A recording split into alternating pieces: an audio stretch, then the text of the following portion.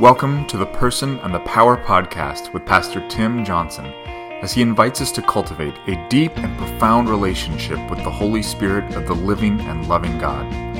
After 25 years of ministry, Pastor Tim's desire is that all of us would experience both the Spirit's transformational intimacy and the supernatural activity in our daily lives. Now, here's Pastor Tim. So I'm not going to torture you, but I could sing the song, Sitting on the Dock of the Bay. I am sitting on the dock of a lake in northern Indiana. Pam's sister and her husband, they have a lake house here that we are blessed to be at for the next couple of days, and wanted to intentionally sit by the lake shore and share this next podcast. Now, it's a little breezy, but we've done a few tests, so I think it's okay, and you'll hear a few sounds of the lake and some wind. You may hear some lapping of the waves, which might be good. So join me as we get into this story pretty quickly here. I'm 15 years old at this time. I can almost guarantee that for a couple different reasons. We'll get to those in just a moment, but I'm 15 years old. I love to fish. Always have, always will. I don't fish enough. I need to fish more. We got some folks in the church who've been asking me to fish. I need to just simply make a day and go fishing. So remember literally probably millions of moments and memories of fishing from early on as a kid. Cane pole, I grew up on the cane pole fishing, right?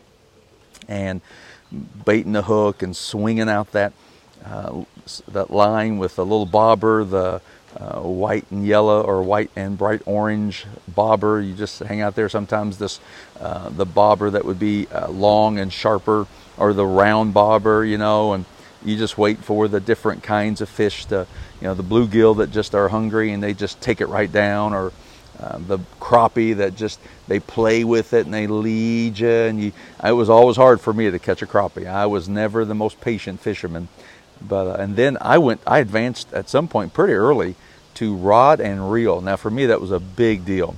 It almost was like, cane pole was purist fishing, right? And rod and reel was cheating fishing in a sense. But I've learned now you can do both and not feel too guilty about either one. But I remember even catching my very first bass on a rod and reel. Oh my goodness. I remember here we're with family again these next few days, and we've remembered some times where we spent at Little Sister Resort in Sister Bay, Wisconsin.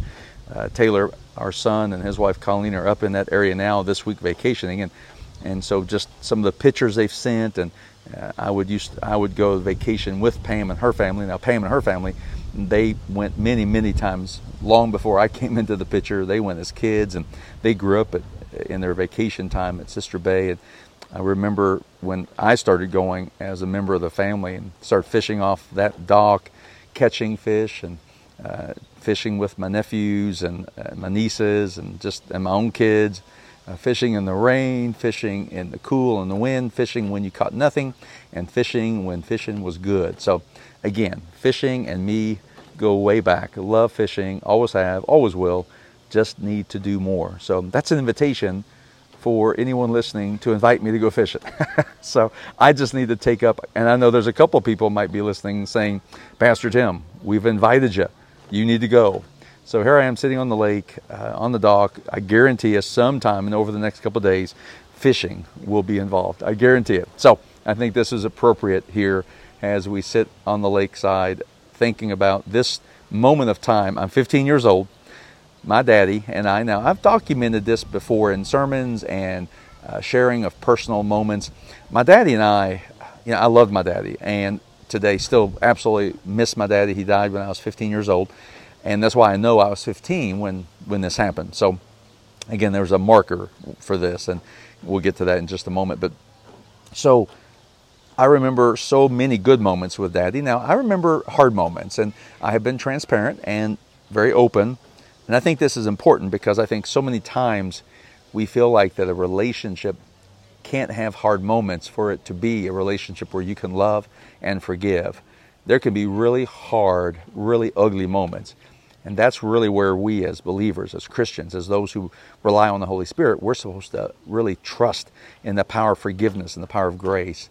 Again, my daddy, loved my daddy. He did the best he could. He was unfortunately an alcoholic. He drank way too much, and that drinking most of the time, there's happy drunks and there's mean drunks, and he was kind of a combination of both. There were times that he seemed to be more happy, or more he would sing, or he would kind of joke around more. But there were times he got really angry and really mad and really furious, and unfortunately that came out in us as kids and with mom. We lived in a home with domestic violence. I lived in a home where my dad hit my mom, and I watched that too many times, and we'll talk more about that maybe in another future podcast. But to suffice to say, he didn't reserve that temper and that anger with just mom. He also lashed out at especially me and Pam, my twin sister, and maybe a little bit with Michael. But I think I remember especially he and I had a tension-filled relationship in many ways and many times. And again, this proves the point that we can have good relations with people, with family members, even when there are hardships, even when there's a really hard moment, even when there's invitation to forgive and offer grace. And so again, years ago, I forgave my daddy. Years ago, I learned how to turn that pain and hurt over to the Lord. Years ago, and today I can speak to those bad, hard memories with not hardness of heart and with not bitterness of soul, but just with a real understanding. My daddy tried. He did the best he could. I loved my daddy, still today love my daddy, and have great memories. Now this is one that is bittersweet in a sense, because it represented the beginning of the end for daddy. And so we loved fishing. He taught me how to fish, taught me how to hunt, taught me how to garden, taught me how to work on a lawnmower. He taught me all those things. Well, this particular time, it was a Saturday morning, I remember. It was pretty early on a Saturday morning, and I wanted to go fishing. Well, he said, well, I'll take you to a bridge overpass, like a little country. We grew up in E-Town, Kentucky, Hardin County, and I'm not exactly sure where this was, but there's an overpass. And he said, I'll take you to this place where I'll drop you off. I'll drop you off. You walk the creek, and you just keep on walking about 3-4 miles. Now, anybody know creek fishing? What we call adventure fishing. All right. Now, this took another turn. This took a whole different definition of adventure. But I just know that this was I couldn't wait. I was excited about this. I'd never fished this creek before, and honestly, I think this had been the first time I fished on my own something like this. So, but he dropped me off at this overpass, and again, country road overpass, like a little bridge, right?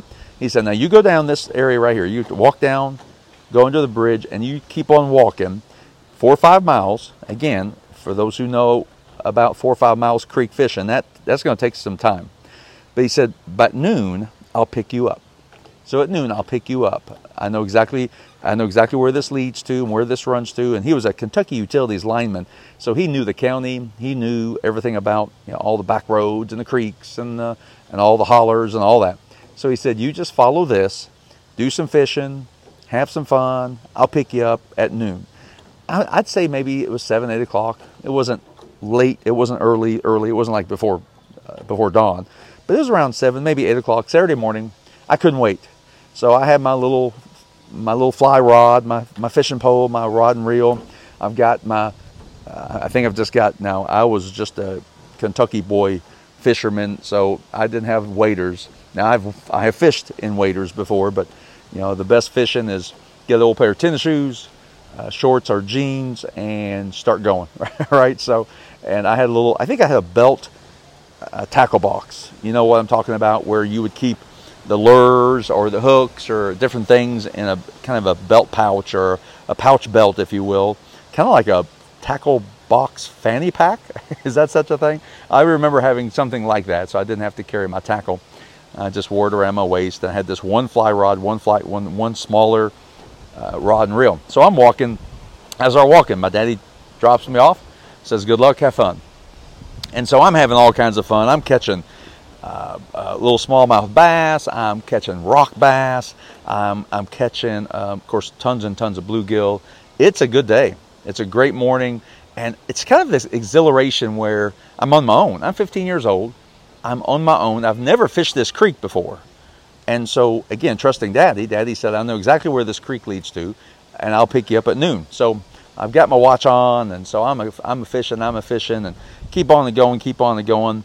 Now, I get to an overpass. This is the ironic part. So I get to the bridge. I get to a bridge around noon, right? So I get to the bridge around noon.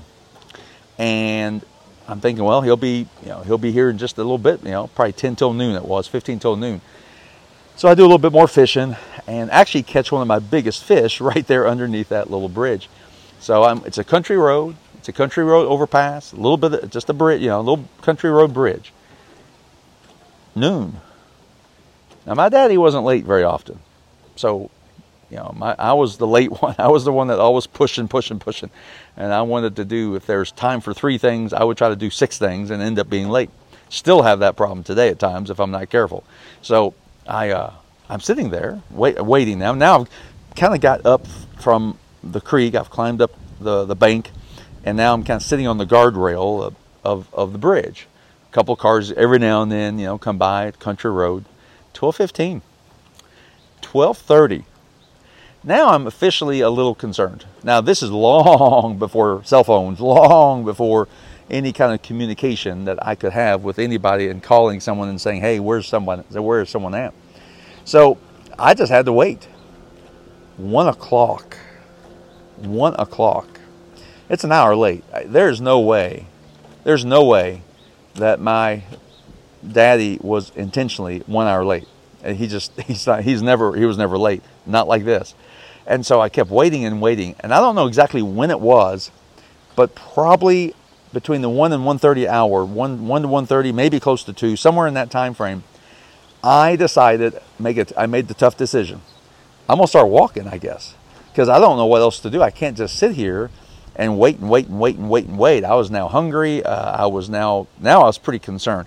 The exhilaration, the excitement, the incredible sense of freedom, that sense of being released into the creek where I was on my own, that sense of responsibility, that sense of just that, again, the kind of the exhilaration that comes from getting to do something in a new creek, fishing by myself, Daddy trusting me and saying, go, and I'll pick you up. I gotcha. I know where you're going to come out. I gotcha. So now that's dissipated. All of that has dissipated. All of that is now gone. And I am now a little bit frantic. I don't know where I am. I don't know the farthest reaches of that county at the time. I knew E-Town and I knew my community, my neighborhood. I didn't know this area. And so I had no clue. So I started walking. And walking I did. I mean, I believe it was at least 3 o'clock. So I'd been walking an hour and a half, and I was nowhere to be found that I recognized. I had no landmark. I didn't see very many houses. It was all farmland and wooded area. And I was now, I don't even remember too many cars passing, if any cars passing. Now, there were a couple cars passed when I was sitting at the guardrail, but I wasn't going to ask because I was thinking, my daddy's showing up anytime soon. I don't need to ask. Well, now I'm like, I don't know where this is. I don't know what this is. I don't know what's happening. And again, I'm just I am doing my desperate best to find the right way. I am trying my desperate best to go where I'm supposed to go, even when I don't even know where I'm going. So I think it was 3 or 3:30. In my memory, I do believe it was around 3:30. My daddy finally shows up, I think. It may have been a police officer. I think it was a sheriff. I think it was a sheriff's deputy that pulled up and asked me what I was doing. And about that time, somehow I was able to radio or contact. And I think Daddy finally came over that way because he'd been out since noon, actually since 11:30, driving and trying to find me. Here's the kicker here. Here's the clincher. My daddy died in, I believe it was March of when I was 15 years old. So I was born 1964, so 1979, right? So I think right before I turned 15. So I think he died in 1979, March of 1979, but he died of a carotid artery that was blocked. There was a blockage in his carotid artery.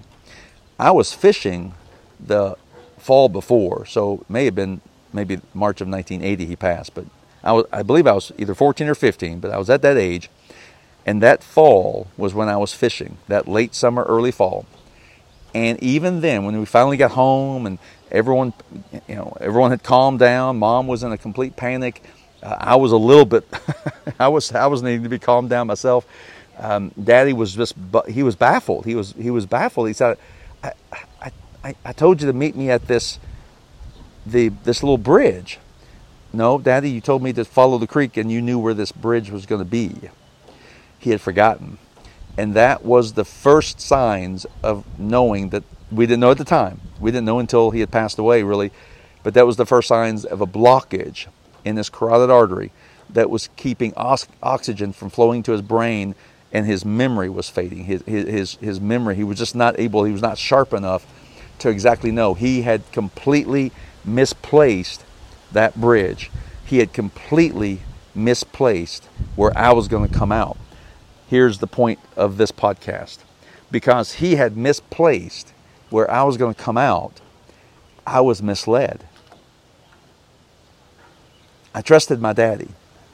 I trusted my daddy to know exactly where I was going to come out. I'd never walked that creek before. I'd never fished that creek before. I had never walked that part of the county before. I've never been in that county before, not to that degree. So I had to trust my daddy that when he said, you'll come out at this bridge, you'll come out right here, you come out and I'll pick you up at noon. And so when I hit a bridge at 1:45, this had to be it, right? And it wasn't. Because he misplaced it, because he did not remember, because of whatever's happening with the flow of oxygen to his brain, with whatever's happening to his memory, whatever's happening, I was misled. So as we continue this series through the book of Romans, this incredible book, the 3 chapters I've told you before, 6, 7, and 8, we look at one verse today. We look at one verse, Romans 8, and it is verse 14. It says this: for all who are led by the Spirit of God are children of God. Now there are like 2 big power punches in that verse. Let me go to the secondary one. That doesn't mean it's less important. It just means it's the one we won't focus on in this podcast right now. But let me go there first, and then we'll wrap up with the main point about being led. It says again, verse 14, chapter 8, Romans, for all who are led by the Spirit of God are what? Children of God. So just really quickly, I've said this before. This is not politically correct, but it's biblically correct. We are not all children of God. We're not all children of God. The world is not all children of God. Not everyone who is born into existence is a child of God. It's very clear in John 1, verse 12, that all who believe and accept Jesus are given the right. Listen to that. All who believe and accept Jesus are given the right to become a child of God. There is your qualification to be a child of God. To believe and to accept in Jesus Christ as Lord and Savior. That is the qualifying. That's the qualifier of being a child of God. That is what makes you and me a child of God. And this is not to be mean. This is not to be antagonistic. It's not to be a hater. It's just to be biblically accurate. I know that we like to, in the name of whatever worldly idea of unity there is, we like to declare we're all children of God. But that's a lie. And not only is it a lie, it's also dangerous.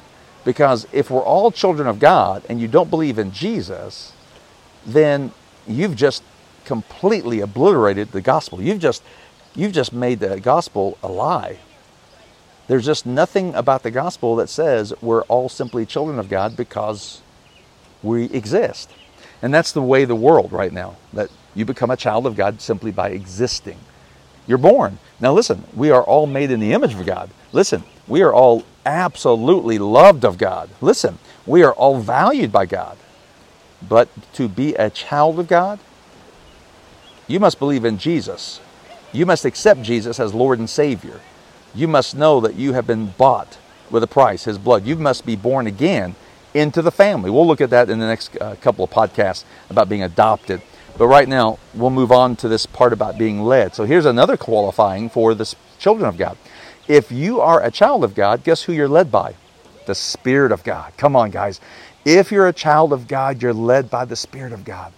You're not led by your emotions. You're not led by instinct. You're not led by worldly advice. You're not led by anything else. You are led by the Spirit of God if you are a child of God. That's what this says. It clearly says that in Romans 8:14.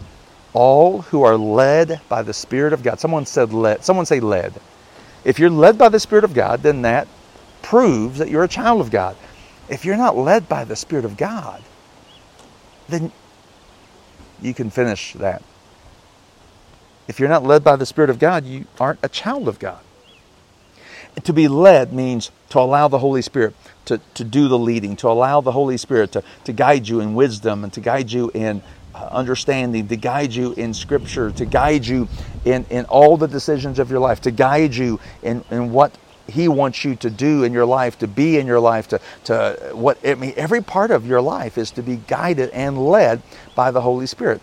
That equals being a child of God. That equals being a child of God.